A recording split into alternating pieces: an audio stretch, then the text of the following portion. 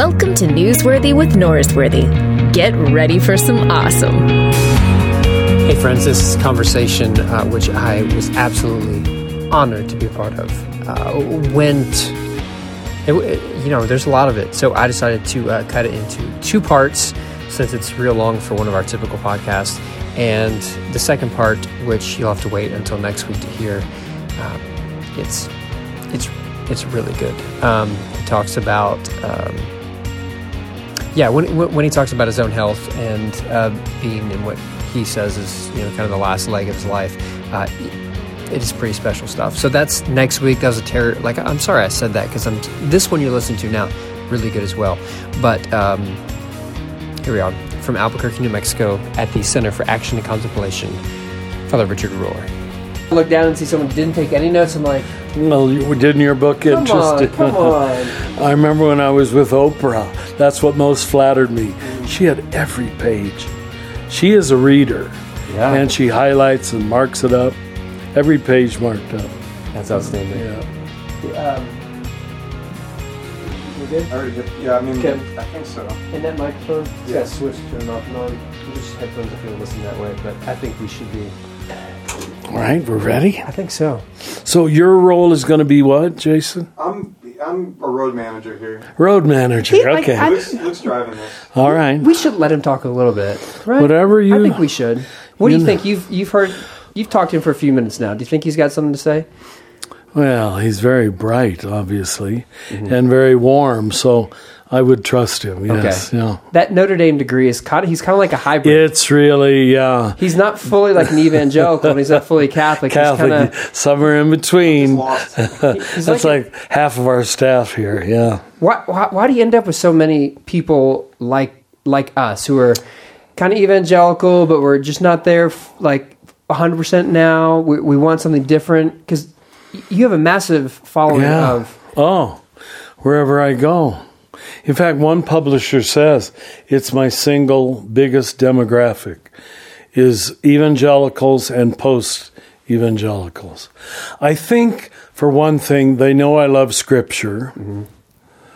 And when I do critique the Protestant tradition in general, evangelicalism in particular, I hope I do it in a very fair way with things that they can say, yeah, that's our weak point. You know what I mean? Yeah. And they see that I criticize Catholic equally. Yeah. if not even more. Yeah. Well, in the new book, you definitely... You're equal opportunity offender. And I think you're tapping into something that... evangelicals know, like there's an aspect to our spiritual experience that's dry, that's missing something, and I feel like you're kind of giving us language for something that we've experienced but we don't know what to do with it. Mm-hmm. And you're also an Enneagram guy, and that seems to have blown up in the evangelical world. Yeah, have you noticed that? No, I haven't. Oh, it's all everywhere. Of our staff knows it, but I thought they learned it here. Huh? No, like everywhere. Suzanne Stabile. Oh yes, is big in Dallas. Yeah, she's one of my good friends. We're actually just together in Austin, and people just like we had an event at our church, and we had hundreds of young millennials just show up to hear Suzanne and a handful of us talk about the Enneagram. Wow! And so this is a surprise to you. I knew it was growing, but I guess I didn't realize it was growing in evangelicalism. That's interesting and good. Yeah. Very good. Because, your older tradition, let me just put it that way, wasn't known for self-knowledge. It didn't encourage self-knowledge, it seemed to me. So for you to be doing that is a wonderful sign. Yeah. The Enneagram is rather subversive, as you know. It gets people who have no interest in their inner life suddenly interested in it. Mm-hmm. Because it's just so true. The Enneagram. Yes, that's exactly what it is. It's just, oh my God. They've just nailed it. They've told me who I am. Mm-hmm. Yeah. I've heard multiple stories like this where someone who's not really interested in it, their spouse gets them involved, the partner says, you need to check this out, and then they start weeping, and they go, I'm not the only one. Yes, 100 times I'm sure had that experience over and over again. So in your perspective, you haven't noticed this sort of growth of the Enneagram? You know, part of I don't teach the Enneagram much anymore. My work is more theology, spirituality, and I still love it that the Enneagram has led so many people to read my other books. So it's a good gateway. It's a gateway drug. It's a gateway drug. Yeah, it really is, especially for males, because men avoid self-knowledge. You know, if you have a little course on your feelings or something like that, men don't show up, but they realize, my God, that just named me. They can't deny the truth of it. Yeah, and so suddenly they are interested in the whole schema. Yeah. Well, okay, so this is Adam's Return. Is that the book on male spirituality? Yeah, one of them, yeah. Okay. So obviously we're not talking about that book today, but you said men don't deal with their feelings well. No, not at all. Give me the snapshot of why do you think that happens over and over again with us men? Now, you know, the historical biological reason, and it makes sense to me if this is true, is that for most of human history, the male had to be a warrior. It was a defensive, offensive world. And so if you're going to go out and fight, I mean, now what we call PTSD, I'll bet half the men in history had it, really.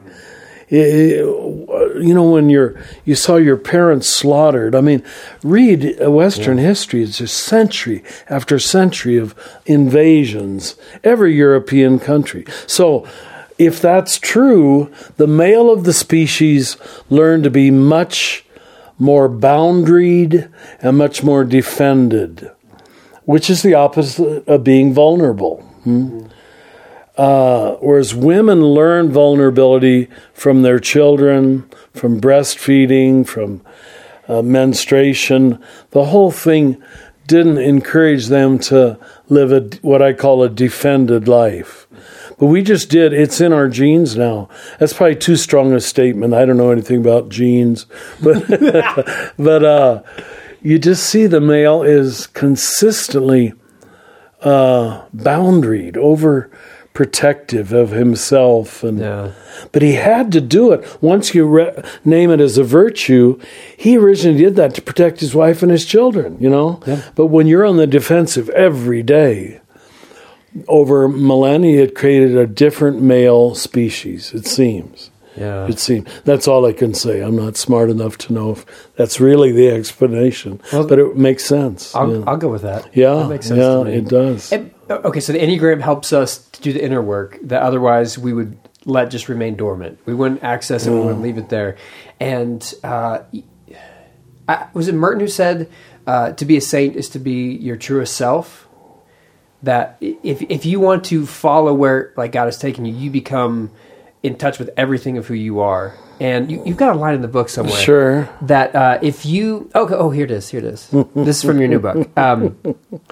When you discover your soul, you discover God. They're the same discovery at the deeper level. It's not just, I've discovered that I'm a guitar player. You know what I mean? Mm-hmm. I'm talking about your soul, your deepest, truest, objective self. And you almost have to move beyond cultural judgments of what's great and what isn't great, because they'll screw you up every time. It's who you really are, you know. And our whole education in careerism has kept us from that, because we're educated in what to do to get a job. That's why I think so many people in our culture, don't even find themselves till after retirement. They finally, like even George Bush, he does art painting after he was president. And he says he's totally happy just painting. Wow. That's pretty special. Yeah, it's like our personality, like this mask that we wear, has been used to perpetuate where we need to get in the world in the same way that... Well put, yes. That the warrior has put their feelings as a dormant facet of who they are to get them going. In the same way, like your personality, like it gets you your career, whatever, personality maybe George W. is maybe a 6, I think Suzanne said. 6, He's yes. a 6. And so his 6ness got him to all where he was. Exactly. But eventually he had to let go of that. Let go of that. And then now he's... Almost looks like a 4, I don't know what he is now. Yeah, fascinating. Normally we don't change. Yeah. Darn, what was I going to say? You were saying something good there. Well, you were go so ahead. taken back by that, like, oh, this is good. This is good. But our personality keeps us going, but eventually, like, spiritual work is to get underneath that. That's what I'm talking about in that book, Falling Upward. That you spend the first half of your life creating your persona. And then you're so invested in it, really, you don't know how to let go of it. You don't know how to, because it's become you, even when it's killing you. I'm not talking to you two, but people in much of the world, you can tell they're not happy. Why do they need to drug themselves with alcohol every night? You know there's some huge denial of depth or self or truth or love or God. And they're not bad people either. They're survivors. Most people are survivors. Yeah. Yeah. And once you know that, you don't need to hate them or look down on them. You do feel sorry that they're so unhappy. Yeah. That's good. Someone from my congregation just he walked into a lunch we were having, and he has 2 books, and one of them was my copy of Falling Upward. And I was like, first of all, I've been looking for that. Thank you for bringing it back. But it's one of those books that I tell people, go buy this. This is such a helpful book. Thank you. We could do a whole podcast on that. Yeah. But that's not the book that came out today. You've been gracious enough to be with us on the very day that the new book has come out. And I don't want to make... The subtitle's not on here. The Universal Christ is the title. The subtitle's pretty long. It was the publishers who created the subtitle. Open it up. I created the Universal Christ. I insisted on that, and then How a forgotten reality can change everything we see, hope for, and believe. Yeah. When I was here last, I guess it was 3.5 years ago. Really? That's what I think. Here it seems so much shorter. Yeah. Okay. But again, finally glad that I have an excuse to come back and do another interview. Me too. But you had told me that this is a book that you wanted to write. Did I say that then? You said you'd like to if you were able to. And I was like, I really need you. I would love for you to finish this book. And you did. And so I'm... Wow. You're just telling me something. I didn't know 3 years ago I was already saying that. Because I do feel this is the last book I had to write. Yeah. Maybe the first book I had to write. I don't know. What do you mean you had to? Forgive me, this sounds so pretentious. But it was like my destiny that everything else built up to writing this. I mean, I'm proud of some of my other books. But if I could offer this to the Christian world, I know it's a game changer. And a game changer that's entirely scriptural and entirely traditional, but as they said, a forgotten reality. It's a reality, but a reality that really was not taught to 9 out of 10 Christians. Yeah. So if I could do that, I think Christianity could take on the shape that would make it less there's no room for exclusion, really. What are you excluding? Yeah, I'm surprised you said it's your destiny, because the book like Falling Upward has had a huge impact on so many people. Yeah, There's even a song which a popular worship song that the artist, who's been heavily influenced by you, has this actually has it in the song. Joe Houston wrote a song where he has the line "Upward Falling" on Hillsong United, and I was like, Joe, I feel like you got that backwards. And but like so many of your other works have made a big impact on so many of us. No. How did you differentiate this and say, this is my destiny? No, I only knew it in the last few years. That all the rest were integrated in this one. Okay. Yeah. So I didn't know that earlier. In fact, if the truth is told, it's only been in the last few months that I realized this is the one I was supposed to write. I mean, I'm happy I wrote the other ones. I really am. And they have helped so many people. Even the Trinity. I mean, this book is a sequel to the divine dance, really. Yeah. So I wouldn't want to separate the two of them. Maybe I don't know what I'm saying. I don't know. Well, I think you're right. Like, this is a pretty substantial work, and what this conversation can and hopefully will cause people to do is to reimagine things. Thank you. That what you're, and I hear this over and over again, not just what you're saying now, but in the book, that you're trying to say this isn't some new idea that some guy in Albuquerque came up with, but this is something that you've tied to not just people throughout church history, but also Scripture as well. Yeah. I guess I mentioned to you before we started recording how a cardinal archbishop, I won't mention the city, but who I always considered from moderate to conservative, called me today, had me on his radio show, and he said, Richard, this is completely orthodox. I'm paraphrasing him, but don't let people call you a heretic. And he's got his doctorate in church history. So that was very gratifying, because I know he's right, if that doesn't sound arrogant. This is not heresy, but it's a forgotten reality. It was, as you heard me say toward the beginning of the book, much more understood and taught in the Eastern Church. Yeah. And once we separated in 1054, we basically stopped studying the Latin Church and the Greek Church. And we Catholics operated as if we were the only game in town, which is why the Protestant Reformation was so important, because we were breathing with one half of the lungs, you know. Yeah. But the trouble is, it made Protestantism, and don't be offended by this, please, but operate in an even smaller pool. It just wasn't the big one holy undivided apostolic church anymore that held together all the pieces. If your whole identity is based in reacting against something, which, yes, like Protestant, we're protesting. The very word reminds us that we're... Waste your time protesting? Yeah, not that most do, I'm not saying but that. But that's where we started, and that's kind of the trajectory we've been on. So you're right, like this is bigger. It's not just... it's not just some guy in Albuquerque. You're trying to tie this to something bigger than that. The subtitle, or actually the title that you were telling me that Bono wanted to use in the book was... God loves things by becoming them. I think I say it at least 3 times in the book, And he said that was his favorite line. It's a good one. A line maybe similar to that I really found meaningful is that something to the extent of God's trump card is the incarnation. Yes. Or Christianity's trump card is the Christianity's, yes. And so it's this like this. And we haven't played it yet, all the way through. Yeah. Well, go ahead. Let's go and flesh out. What would it look like playing it all the way through? Well, you know, and I'm going to sound super Catholic now, but you know how we Catholics became obsessed, and that's not too strong, with this bread and wine Eucharist, almost substituting the bread and the wine for the living presence of the risen Christ.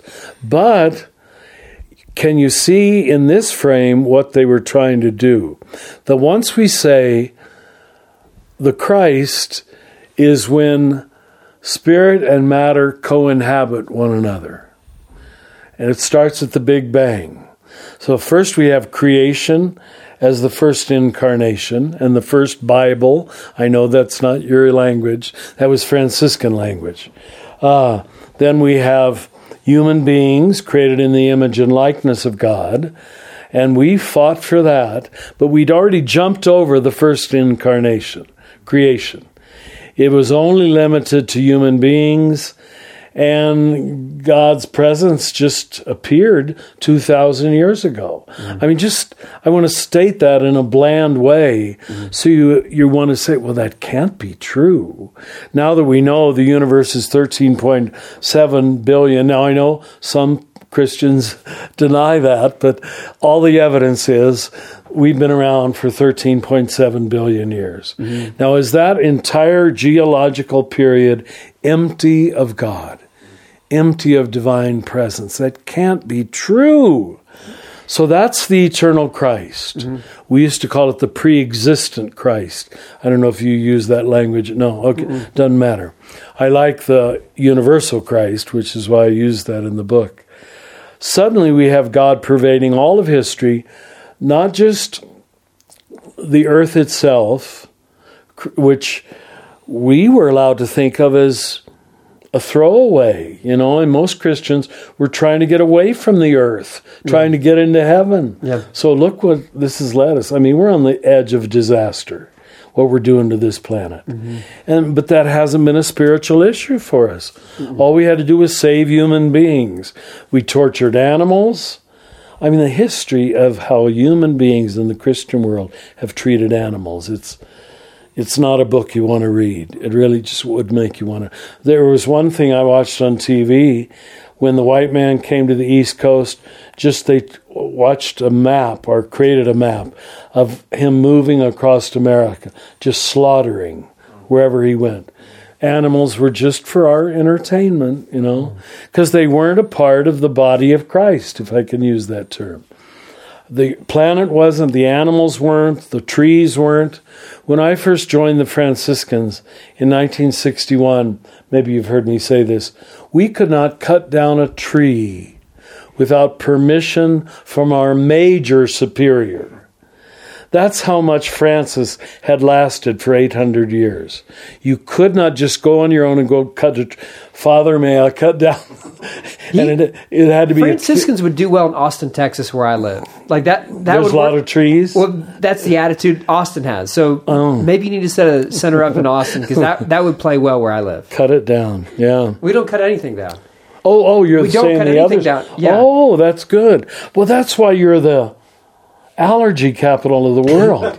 You're not even joking about that. I know. It's I gave a retreat there, and I couldn't talk all week. My eyes were just flowing. And it was one of the most horrible retreats I gave in my whole life. Was Austin, Texas. Not because the people fought me, but the weather fought me. Yeah. So maybe we should cut some of those. But your tradition. Anyway, so we had.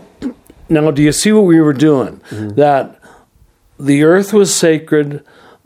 All beings were sacred. Then we took it even to the elements. Now you see that in Francis, where he called sister fire, brother water. That's the intuition already. The whole thing is in the family of God. So I'm going back to where I started. Yeah. This Catholic obsession with seeing Jesus in bread and wine was just being totally consistent with the incarnation. Don't stop at humans. Now, we presented it in a very magical way, and only the priest could do the magic and all of that waste of time. But the real point that God could inhabit physicality in its bare essence, that's good. So that's playing the trump card of incarnation. Yeah, the evangelical part of me goes, creation is easy for me to jump to, because we've got the Romans 1 text, where since the creation of the world, God's invisibility, equality, eternal power, and divine nature have been clearly seen from what has been made, so that men are without excuse. So you go, okay, your language about the first incarnation is creation. Yes. I know for some evangelicals, the first incarnation is hard to stomach up first, but then in the book, you tie it to Romans 1, and you go, this is what you're doing with that. And so we can go there. Then the Franciscan move to go sister... everything was brother and sister. Brother and sister. Yeah. So that's Brother, Sun, Sister, Moon is the beginning of the great hymn that Francis wrote. I mean, that one takes us a little bit more work to because it sounds New Agey to you, I bet. Exactly. Yeah.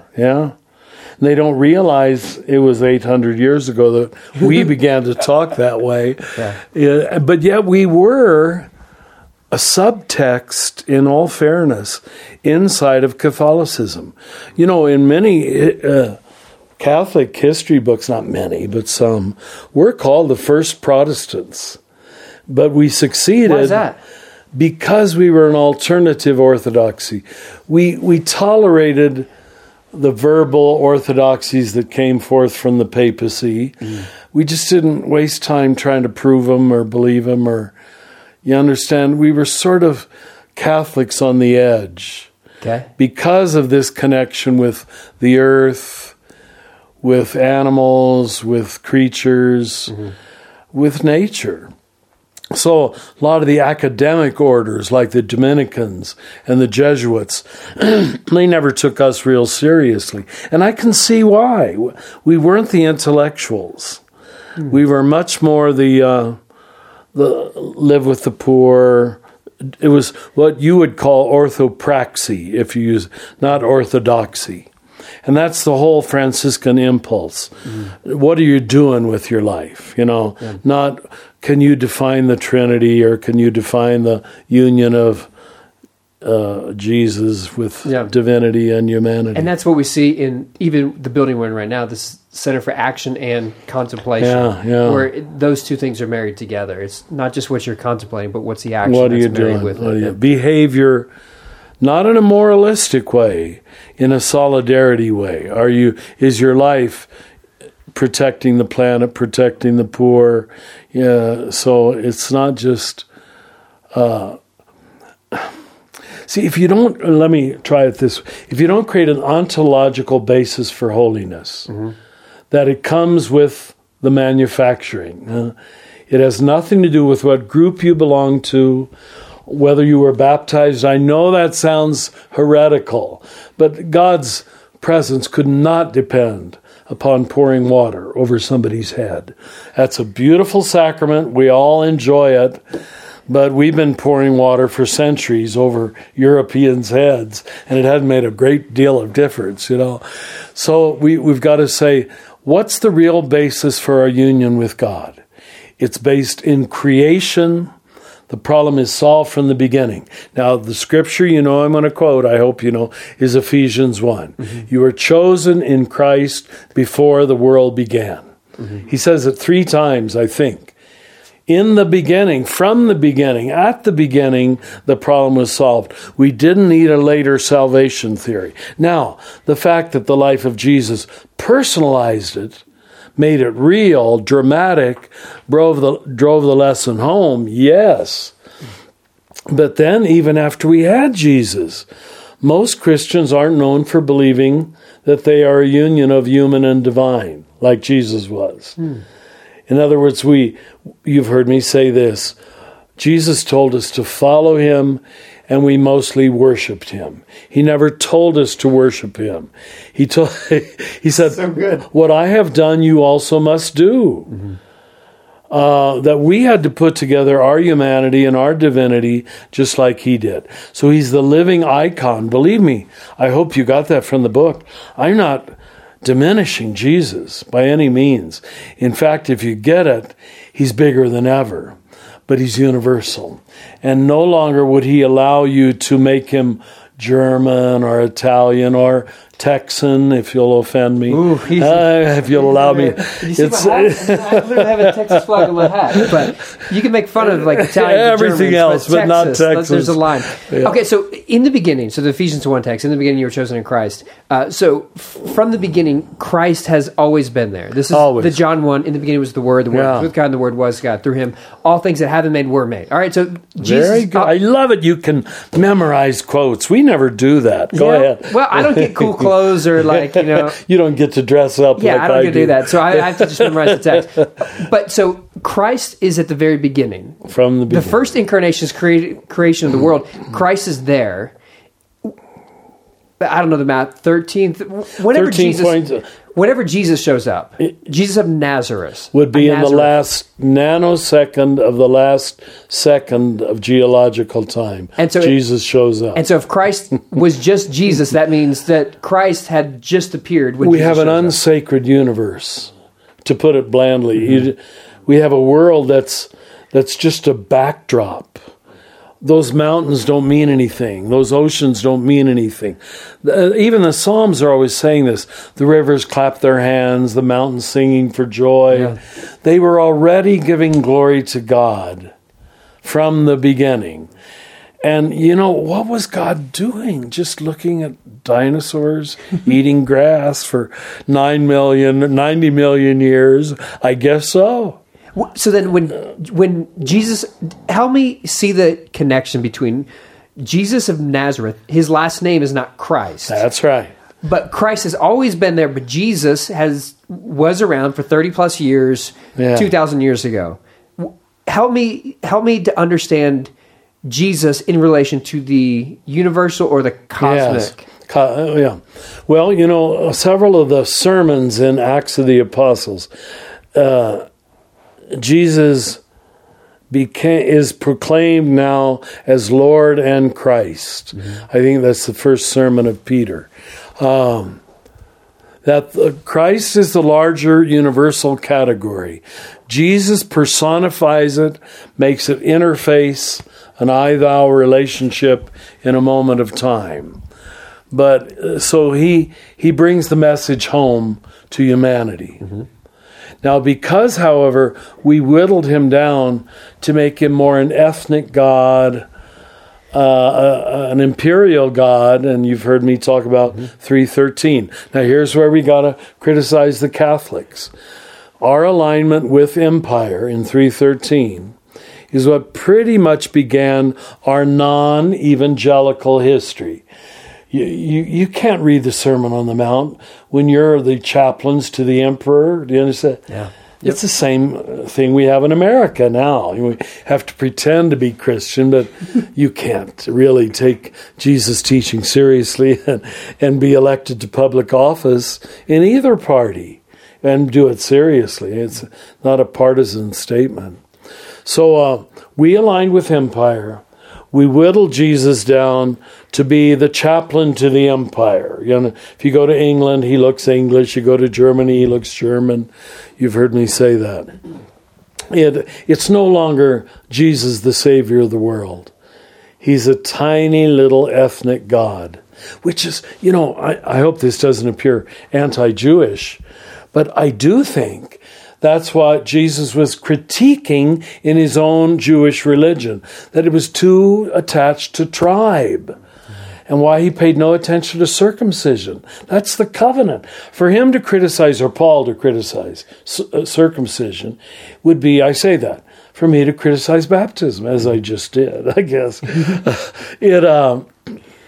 It's nice, but it's not essential. Do you see? Now, once you make the Jewish rite of passage into manhood being male circumcision, you've created an ethnic religion. And here's why I love Paul so much. That Paul, who loved his Jewish background just as Jesus did, said, you get it right this far, and then you totally miss the point. And that critique, and you've heard me long enough, I'd say about Roman Catholicism, you got it right this far, and then you really, once you align with power and money and war and self-importance and ego, you're dead in the water with the gospel. And I'd say the same about evangelicalism. Your roots are really good. Like your love of Scripture. My gosh, that's wonderful. But when you start, and I love Martin Luther, I identify with Martin Luther, but sola scriptura, Scripture alone, that is a recipe for dualistic thinking. Yeah, it's just, a little short-sighted. It just sets you up for a bandwidth of authority that's about that narrow. Yep. You can't look at nature. You can't look at science. You can't look at philosophy. You get pigeonholed. And that was the good thing that I got from Catholicism, that we loved the tradition and the Scriptures, but we knew those had to be understood through the lens of experience. Yeah. So you are an equal opportunity offender. I am critic Judaism, of all. Roman Catholicism, evangelicals. You've got everyone. So, but I don't want to stop there. You know that. No, I don't want to be a critic. No, obviously you're not just. You've had the line there. You're not just trying to deconstruct. You're constructing something. You're reconstructing something. We've wasted 500 years on deconstruction. Yeah, and that's not what you're doing in this book. We don't want to do that anymore. Yeah. What you're helping us do is to see God in all things. Thank you. And so we see God in everything. And I think you have the Merton quote that everywhere is a gate to heaven. The gate of heaven is everywhere. There it is. Yeah, that's way better than what I was doing. And so helping to see God in everything. Yes. And so you have... No exceptions. No exceptions. Even suffering. And that's the message of the cross. The one place we certainly don't want to see it, and in enemies. Mm-hmm. Which is why Jesus commands us to love our enemies. Mm-hmm. That's total seeing. That's 360 seeing. Mm-hmm. Go ahead. I'm sorry. But you see it every love and suffering. Love and suffering, yeah. And so that's, you've said elsewhere, previous books, that all great spiritual traditions say that the way of change happens or transformation happens through love or suffering. Great love and great suffering. Not living on the surface of either of those. Yeah. I'm not encouraging great suffering in your life, but it will happen. Yeah. Just old age. Every month now I find a new thing failing on my body. Well, you told me just before we started recording that I look older than the last time I was here. You so do, so I feel like that's a small suffering that I've experienced. You see the suffering that I'm wearing, so thank you for saying that. You still look fine. Thank you, I appreciate that. Okay, so we're seeing God in everything. So God's obviously in creation. And so you dedicate the book to your beloved dog Venus, who actually was Venus was with us during the last time we recorded. Oh yeah, her water bowl's still here. She used to sit right here. Yeah. And so you dedicate the book to this wonderful dog. You describe in the book about how you see God, not just I say even not in a pejorative sense, but what someone looked like, oh, that's a pet. But if you see God everywhere, no door is just a door, and no animal is just a pet. Whatever elicits the flow of life and love for you, at that moment is Christ for you. I don't care Say that again? Whatever elicits from you the flow of love is operating at that moment as Christ for you. If it's a flower, if it's a tree, if it's a child, if it's an old person who's suffering, that is at that moment creating the relationship in which the Trinitarian life flows. I hope that doesn't sound too theological, but the object of what draws it forth from you is not as important as the fact that it is drawn forth. That you are... Yes. Can you get it? Yeah, no, great. It, yeah. Thank you. And well, you tie love and forgiveness together. Well, very good. In the Lord's You're Prayer, a good student. Go ahead. The book is right in front of me, like I can read it. But forgiveness flows to us and through us. To us and through us. And you talk about forgiveness as an act of love. And obviously Scripture calls God is love. So anything that's love, anytime you tap into you're tapping into, dare I say, the divine dance, which would be the title for that's it. And so whatever elicits that, when you tap into love, you're saying you're tapping into the life of God. You know, God is life energy, and you're young man still, but you're smart enough. You could be around a person for 5 minutes, and you know if it's life energy or death energy. Mm-hmm. You really do.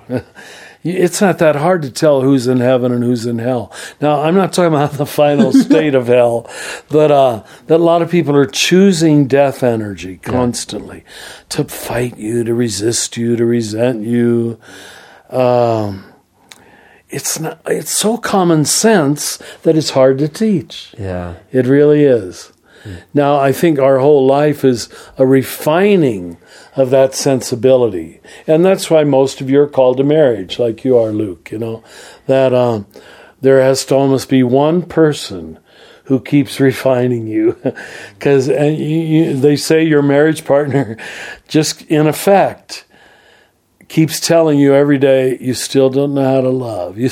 And you're saying that to her, too. You know, it's not just she to you. I do believe partnership is the safest path to ongoing transformation because you have a constant mirror there. Mm-hmm. I talk about the mirror a lot in the book. And like I'm taking a dangerous path. You know, I can sort of choose my mirrors. Here you two are coming today and mirroring me very kindly. But if I wouldn't want to be around you, I wouldn't have to. Do you understand? Yeah. And you even more as a father. As much as you love those 3 girls, they're going to ask a lot of you your whole life. So it's the best path to be a parent and to be a partner. Well, you've stepped on my toes enough. I'm going to let Jason ask the question because when you describe love refining me, or the partner refining me because it says I don't love well, I was a jackass this morning, so I'm going to just I noticed your face sort of blanched. Yeah, I was like, I don't want to talk about that right now. A little too personal right now. So, Jay, would you please distract me from my own conviction? I don't know if I want to enable that. Richard, I was thinking while I was reading the book about how, like a lot of what purports to be gospel preaching is really declaring the scarcity of God. And Absolutely. And then telling you, like, we have a monopoly. We have the one sort of authorized channel, right? So, wow, you say it well. Thank you. Go ahead. So I'm wondering if the message is really the rampant availability of God. Rampant availability. Isn't that good? Do you write? You should. Notre Dame did that for you. That good Catholic school. That's really kind. I'm wondering, in the framework that you're putting out here, what does evangelism look like to you? You mean ideally? Yeah. If this is the framework, and then within that framework, what you're articulating with the universal Christ, how would you describe a meaningful evangelism in that framework? Is there such a thing? Yes. What is it? But it can't start with being verbal. Verbal localizes you in your head and in the left side of your head. It becomes a control tower. And that was perhaps the Achilles heel of a lot of Protestantism. It thought you could talk people into love. You could talk people into surrender. You could talk people into a love of truth even. You know, I remember... You're talking to preachers? No, listen, I've done it my whole life, so I'm talking to myself too. We have to have preachers. We have to have people who verbalize it. But unless they're verbalizing experience, and that experience rings true in other people's heart and mind, it doesn't go deep and it doesn't go far. You know, the example I used for years, and it's true, I was preaching in Austria, and there was this beautiful, verdant valley in Austria where there was a big monastery that had been there since the 10th century, still occupied. It was Irish monks who came over and evangelized the Austrians. And they said we were all pagan in this whole area. They never preached to us. They just came... This story has been passed down, built this architecturally magnificent building. Inside of it, they live an ordered, loving life. They chanted Gregorian music, Gregorian chants as we called it. They protected the land. You know, every monastery was surrounded by thousands of acres of land. The monks were farmer monks, really. They were ora et labora, work and prayer, work and prayer. That was their whole life. And they said after 100 years of that, the whole valley was Catholic, Christian. It was a different approach to evangelization. It wasn't verbal. It was lifestyle. Do you understand? It was, live a lifestyle that's not oriented toward war, not oriented toward money. Those became the 3 vows, you know, poverty, chastity. Well, forget about chastity right now. We haven't done that one very well. But the other ones were an attempt to form an ordered society. Then what is the function of what us preachers do every week? If it's not, we can't convince people with words, then what do you think the goal of what we're doing is? If you're naming their inner experience correctly, remember that line you've heard me quote a lot from 1 John, 2nd chapter, I think. I got to be careful and quote the right chapter. I do not preach to you because you do not know the truth. I preach to you because you already know it.